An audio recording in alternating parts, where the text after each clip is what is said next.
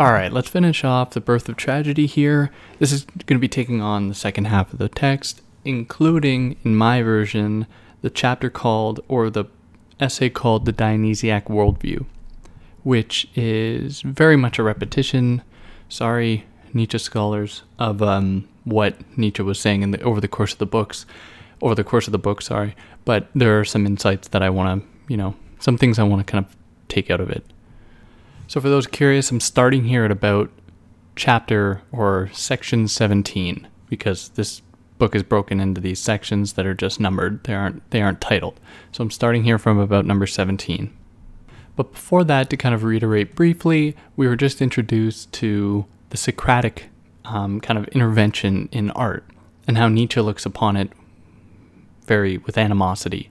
He does not appreciate this drive towards reason and truth, quote unquote, or the phenomenal. He is very much more interested in reality, so to speak.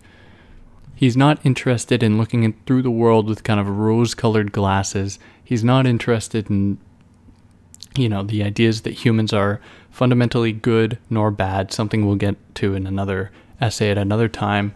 But instead, he's interested in the way that, how have humans been as historical, killing evil, as we understand it now, beings. So this whole Socratic drive towards reason and truth is for him just total hogwash, total crap. And that really throws a wrench in what we know to be art, specifically tragic art, or the tragedy, where he tells us, and this is on page 80, about that the Dionysiac art should instill a kind of horror within the spectator. Art shouldn't be something that you can just kind of passively engage in through kind of enjoyment. Like, what in the 20th century we'd come to call the culture industry would, I think, have a lot to, would really reflect this turn from art as horror to art as pleasure. Art as something that is for, just kind of vanity.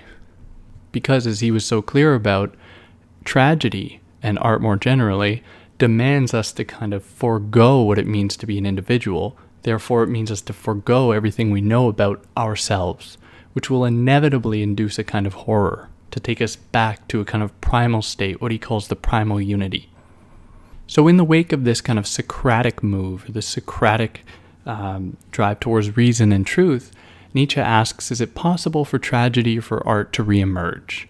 Which is kind of the guiding question for the rest of the text. And he brings us into Germany and German art and German music, as German philosophy for that matter, as zones for the reemergence of this. But before that, we'll work through this a little bit more methodically.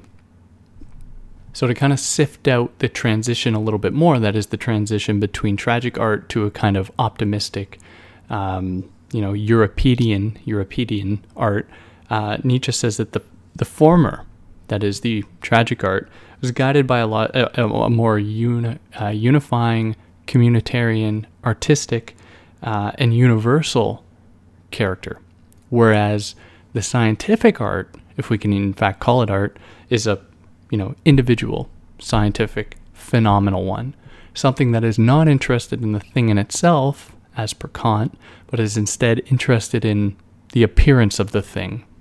So to give an example of this, we can think back to the Genealogy of Morality, where he says that the relationship between a bird of prey, and I think he uses the example of a sheep, but it could be a goat or whatever. He says that relationship fundamentally at its core is one of love, where the bird of prey loves the sheep because the bird of prey can eat the sheep. And there's that love that Nietzsche wants to sift out, to say that at the core, what we today, or at that time, would view as being a kind of realm of hostility.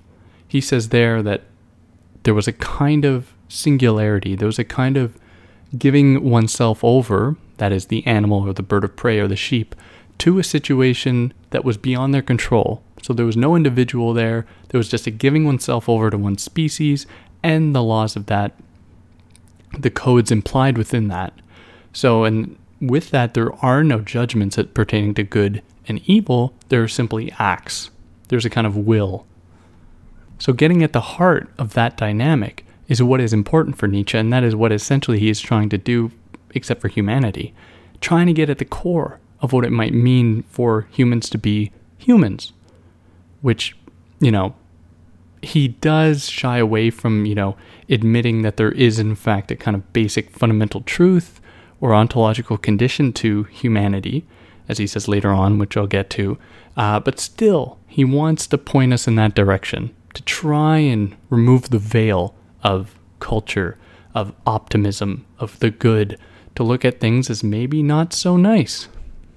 So in the context of the tragedy, or in the art form, or in the play, what he says comes to happen is the deus ex machina, that is the hand of God, comes to replace the metaphysical solace. So at one time, where the end of a play would induce in the spectator this metaphysical solace, this kind of extreme melancholic reaction to whatever happened on stage, that would be curbed by the introduction of the deus ex machina, that is the hand of God that would essentially save the day, that would essentially correct everything for the better, toward the better nature, angels of our nature, to appease the audience. So, as would be pretty clear, Nietzsche's got no time for that. He doesn't have any time for these kind of fake, artificial drives towards, or beliefs in the, benevolence of humanity. That he's got no time for that. But with all this being said, Nietzsche doesn't want us to think that the Dionysian trend, or Dionysiac for that matter, has simply disappeared completely. Instead, he says that it has been cast into the underworld. So it has come away from, being in the public spotlight, being at center stage, to having to become something that is hidden, something cast into the sewers, or something like that, belonging to, who are considered to be lower class, or, outside of the realm of the popular. Where above that, on the upper world, or on the surface level world, exists the world of machines and science and knowledge, where things are correct, where things are classifiable, where things are organizable according to various human-made constructs that he thinks are totally bonkers.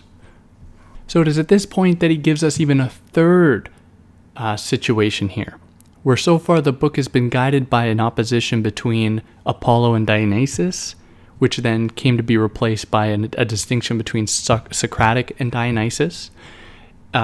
Nietzsche introduces a third. So he says that we have the Socratic, we have the artistic, and we have the tragic. But those can also be understood in the following terms as the Alexandrian, that is referring to Alexander the Great, the Hellenic, referring to, Athens and ancient Greece, and then we have the Buddhistic, which also corresponds respectively to the Socratic with the Alexandrian,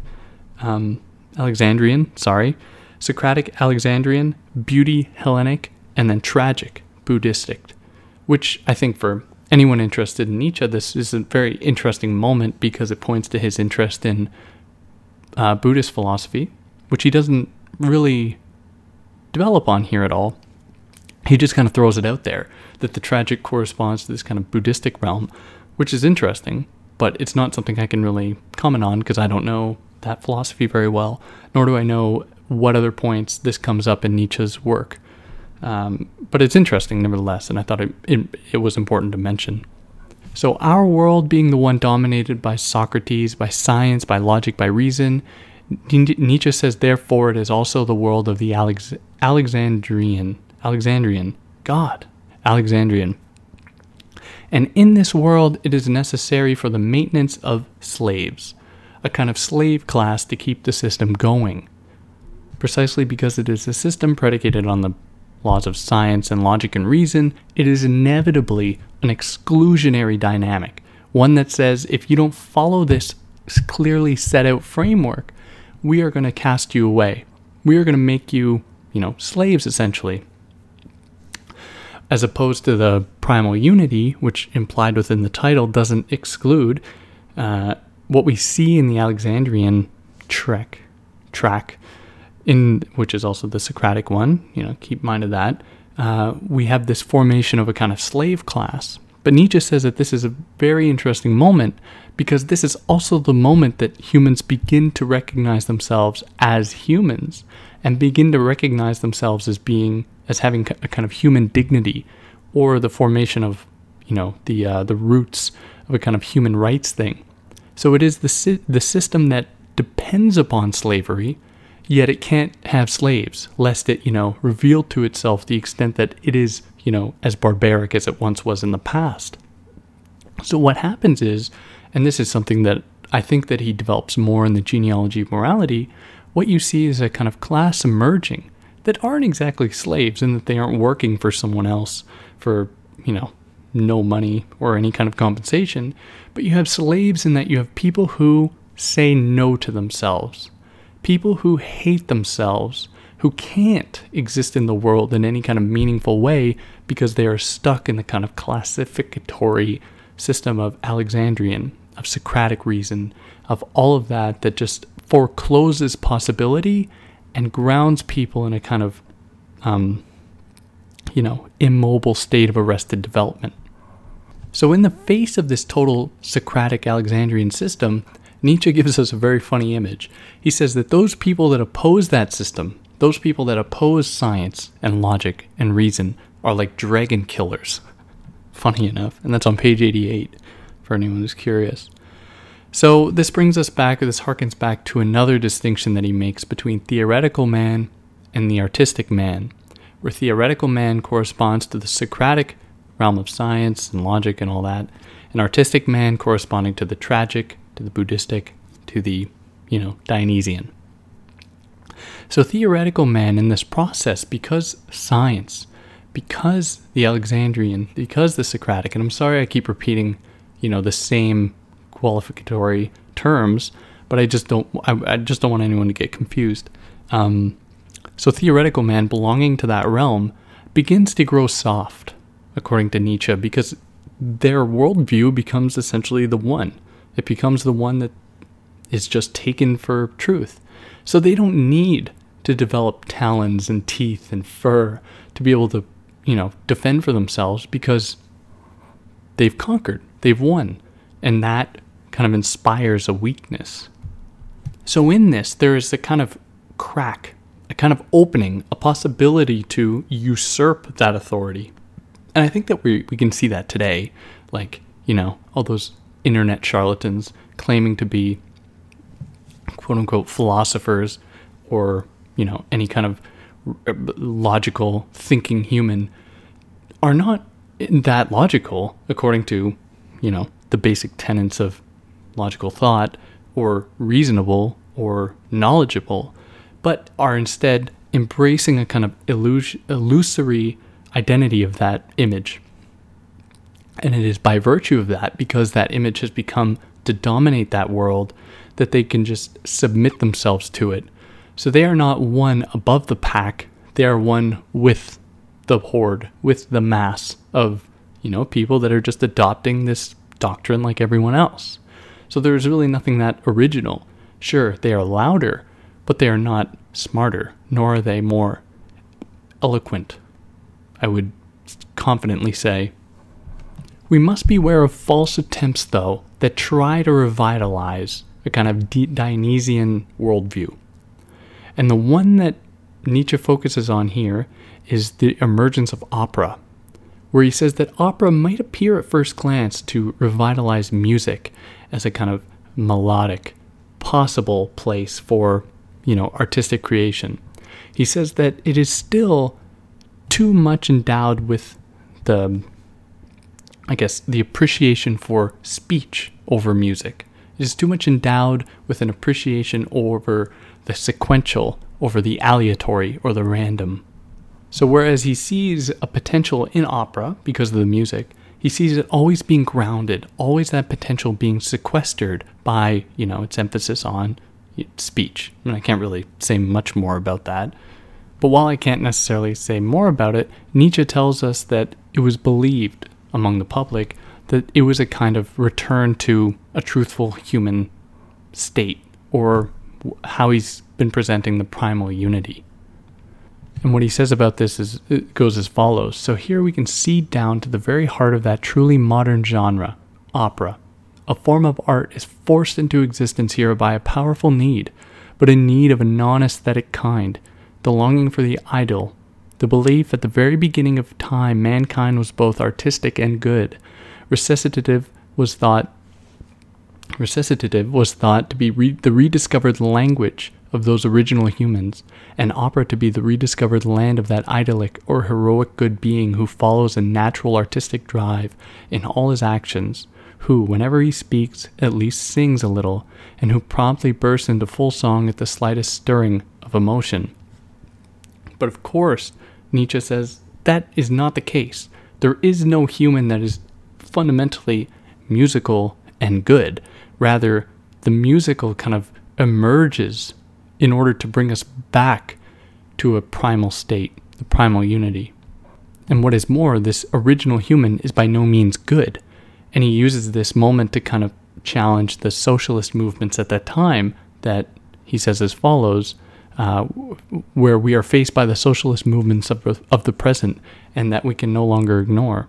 Man in his original goodness demands his rights. What a paradisiac prospect. So the idea that there is a kind of way that we can generate a system that will give for all people as they are, as they need, as primal, as humans.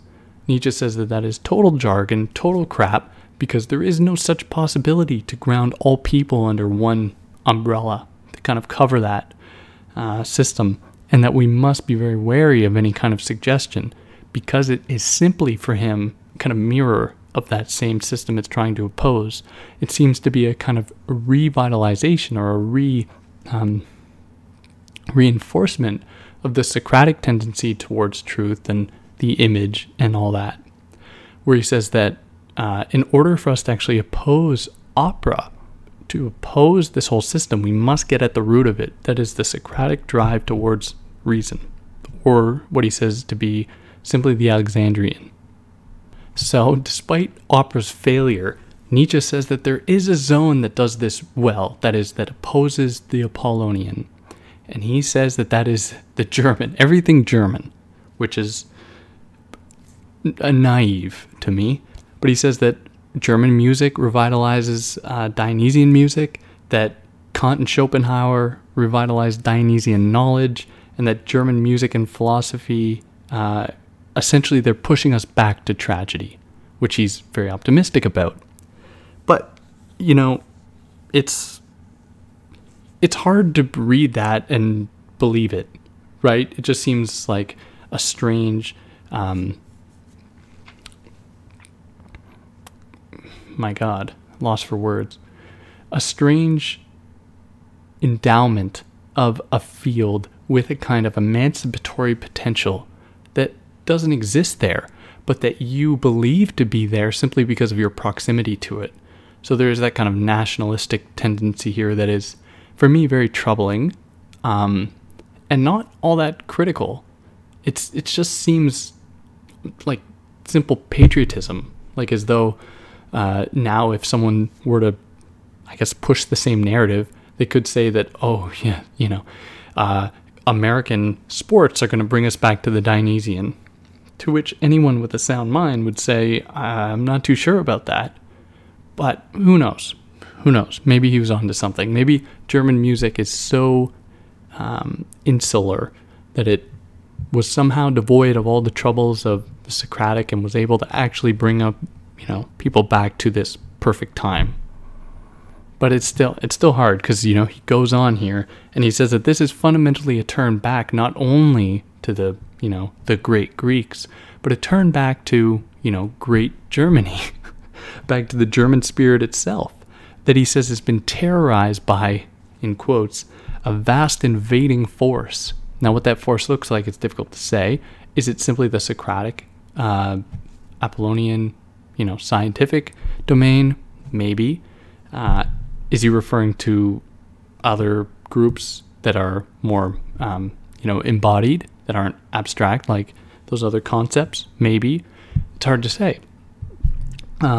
But what we essentially get then is through German art, through German culture, what he calls a purification through music, at least in the English translation, which is obviously disturbing language, considering, what would follow after this, which was written, in the 1870s or 1870, about what would come about, 70 years later is not great. It's not great. So we have to be very careful with this stuff here. So whereas at one time, tragedy and the music that accompanied it was a kind of healing substance for the Greeks, he sees the same thing for the German spirit, and that this music kind of works in tandem with myth and myth-making that, set the roots for kind of foundational nations, for foundational communities and all that will allow people to essentially exist in these quote-unquote tragic moments or these tragic experiences. So I think someone with a sound brain would say, well, okay, but what kind of music? Can we say that Billie Eilish fulfills this criterion? Or is this just reserved for Bach and Beethoven? It's how do you draw the distinction there? Or how do we draw this distinction between Salieri and Mozart and Beethoven? Like, are they all doing this as well? What about Wagner? Like, how do we actually draw those lines? To which Nietzsche says, only true musicians can understand. Which is like, what? And it seems like now, where, we have something like the internet, and I don't mean to be like a kind of liberal apologist or like, oh, the wonders of the internet. But with the internet, we can see that there's all this music that was emerging at the same time from all these different parts of the world that weren't, Bach or Beethoven. And that I think would be difficult to, actually say, here are the fundamental differences between them, and this is why these musicians or these composers belong to the Dionysian trend and these ones to the Apollonian. It just seems odd. It's just very strange to me. And what is more, this music, at least the Dionysian good ones, or good music, shows us kind of the world's genesis, the genesis of humankind, bringing us back to that primal unity, which he says, kind of funnily, that could all be a ruse. Like, this could be a ruse put in place by the Apollonian to try to convince us of a kind of a kind of possible transcendence through this certain type of music. But he says that that's not it. This music is actually bringing us back to it. But anyways, so what has happened to the spectator in this process, in this kind of move towards the Apollonian, in the world of the German cultural movement that he's speaking about? Well, he says that there has been a sequestering, a kind of shutting away of the possibility of the aesthetic listener, as he calls it, and there's been a move instead towards the critic. There is the person that believes themselves capable of engaging with what is going on stage as though they, are of that same level.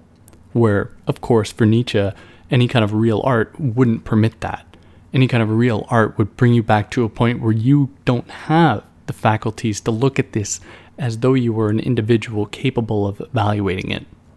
So he says that with this reemergence of the tragic, we then see the reemergence of this kind of aesthetic listener that gives themselves over to the music in a way that doesn't position them outside of it as, the critic does.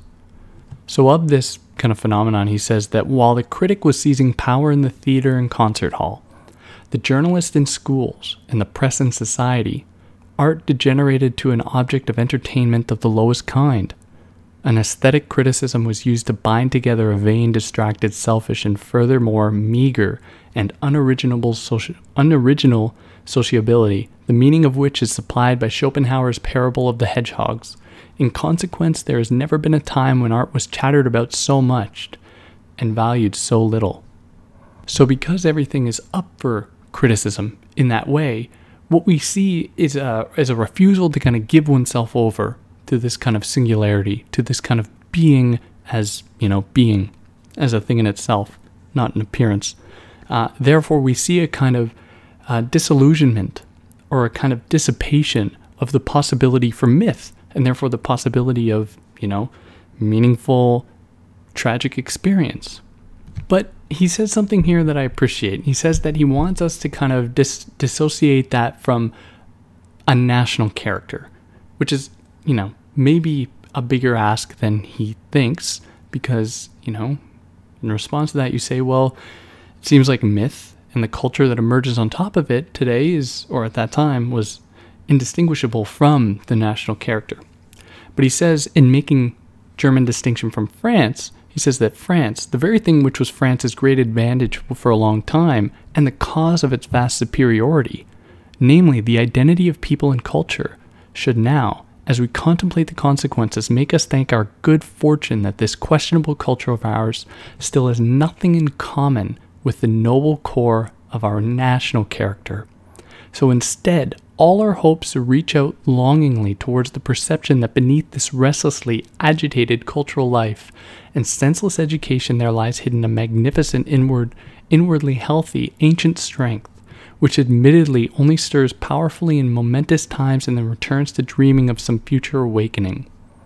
So that's an important distinction, because, if we get at the roots of it, that is Apollo and Dionysus, their intermingling, their kind of struggle against one another being the foundations for art, these things can't be reduced to, Germany, right? It has to go to another land, to another place, which is always important to keep on the horizon. And even there, it doesn't just go back to the Greeks, because the Greeks are full of their own problems, the emergence of Euripides and all that stuff. And it fundamentally always goes back to this primal unity, which is before state. It is before nation. And it is for that reason that we can't simply mobilize it in favor of the nation or the state, which are two things that are very, very volatile, and things that can very much teeter into very dangerous territory. So with all this, we come to this kind of concluding remark that on the heights, we find the same excessive lust for knowledge, the same unsatisfied delight in discovery, the same enormous growth in worldliness, and alongside these things a homeless roaming about, a greedy scramble to grab a place at the tables of others, frivolous deification of the present, or a dull, numb turning away from it. All of this, subspecies seculae, I definitely mispronounced that, of the here and now, these same symptoms all suggest that at the heart of this culture there's the same lack, the destruction of myth, which comes about in tandem with the destruction of tragedy, which happens when Apollo and Dionysus aren't working together or, against one another in a kind of mutual struggle, tug of war, but when they come apart. So that was essentially the process. These two kind of godly figures came apart, the Apollonian took over, cast Dionysus to the shadows, and then from there we see the destruction of tragedy, then the destruction of myth. So we are left kind of bankrupt in this culture. But of course we must remember that in this tug of war, Nietzsche always privileges the Dionysus, because that is where possibility is created, whereas Apollo just provides the possibility for that kind of chaotic possible intoxication to be represented, but it is always a fleeting representation. So that propels us here into the Dionysiac worldview, another essay attached to this text that wasn't ever published in Nietzsche's life. So as I said, it's pretty repetitive, so I'm going to be pretty quick with this, even though there are some scholars out there that say that this is a very important essay that clears up some very fundamental things about the birth of tragedy, which, I want to admit that, but I don't read it because I don't read it in the original language, and I don't know if there are key terms that are being brought up in ways that are lost in translation that I just don't, see significance in. But with that being said, there are some cool insights that I think that are worth bringing up. So he tells us here, as he does in The Birth of Tragedy, that the sculptor belongs to the realm of the Apollonian, which is of the realm of reality. It represents things, whereas Intoxication, belonging to the Dionysian, is the opposite. It wants to tear apart representation to get at the root of things, that is the primal unity. So we have this fundamental distinction, that is the one that has always been presented here between Apollo and Dionysus, but then he gives us a third kind of place in between the two. And he says that it is in between Apollo and Dionysus that we find the sublime and the comical, which corresponded to, from the first half of The Birth of Tragedy, the first talk I did here, the first episode, that corresponds to the Aeschylus and Sophocles. They are the people that kind of communicate that, which takes from both, that is the sublime belonging to, probably the Dionysian, and then the comical belonging more to the Apollonian, but borrowing from both to create this kind of new, fluid thing that exists in between them, which I thought was interesting and an important distinction. So from this kind of artistic possibility, we see the possibility for emotional expression. So Nietzsche characterizes them as follows. So the two other forms of emotional expression are thoroughly instinctive, without consciousness, and yet they operate in a purposive way. These are the language of gesture and musical tone. So the language of gesture consists of generally intelligible symbols and is produced by reflex movements. So these symbols are visible. The eye which sees them immediately conveys the state which gave rise to the gesture and which it symbolizes. So mostly the spectator feels a sympathetic innervation of the same parts of the face or limbs which he sees in motion.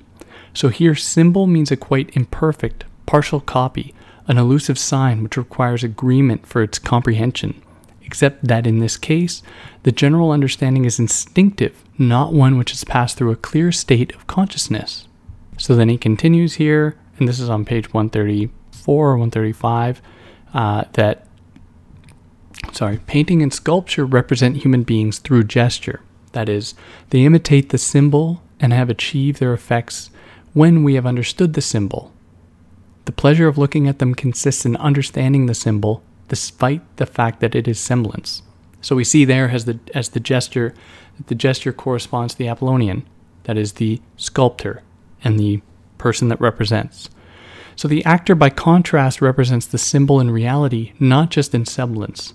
But his effect on us does not rest on our understanding of the symbol. Rather, we immerse ourselves in the feeling which is being symbolized and do not merely take pleasure in semblance, in beautiful semblance. So this opens up the possibility for some questions about art. So he says that the only way we can actually engage with art as being good art is by having an understanding of what that art should look like in the world of semblance, in the world of reality, because it belongs to the Apollonian. So he says that a beautiful painting simply means our idea of a painting is fulfilled here. But when we call a painting good, we define our idea of a painting as one which corresponds to the essence of painting. Mostly, however, what is meant by a beautiful painting is a painting which represents something beautiful. This is how laymen judge paintings. They enjoy the beauty of the subject. This is how we are meant to enjoy the plastic arts and drama, except that it cannot be the task here to represent only beautiful things. It is enough for things to appear true. The object represented is meant to be received in as lively and sensuous a manner as possible. It is meant to have the effect of truth. The entirely opposite demand is made by the very work of beautiful semblance. So then we get here, in opposition to gesture, in opposition to semblance, we get the musical. So meditation by musical sound. So this is still on 135. To be more precise, what is symbolized by musical sound is the various modes of pleasure and displeasure, without any accompanying representation. But then Nietzsche asks a very interesting question. When does sound become music? So he says, above all, in the supreme states of pleasure and displeasure experienced by the will, as a will which rejoices or a will which is frightened to death, in short, the intoxication of feeling in the shout. And he continues, how much more powerful and immediate is a shout compared to something seen? But the gentler stirrings of the will, too, have their symbols in sound. In general, there is a sound to parallel every gesture, but its intensification to pure musical sound can only be achieved through the intoxication of feeling. Please excuse my reading errors. Christ. So then the final thing I want to bring up here is that he gives us another distinction. that is the distinction between the epic and the lyric, where he says that the former leads to the plastic arts, that is the realm of representation and semblance and drama, whereas the latter leads us to music. So the epic associated with the plastic arts, and then the lyric associated with music. So pleasure in the phenomenal world governs epic poetry. The will reveals itself in lyric poetry. So the former sets itself free of music, the latter remains bound up with it. And that's, I think, more or less the text. I didn't want to be too repetitive here with this Dionysiac worldview, but there are definitely things I didn't get to, so it's always important to read it. But I think for the most part, I was pretty faithful to Nietzsche here. But you have to read it. But if you haven't, or if you have, I hope that I was of some help. And if you have any problem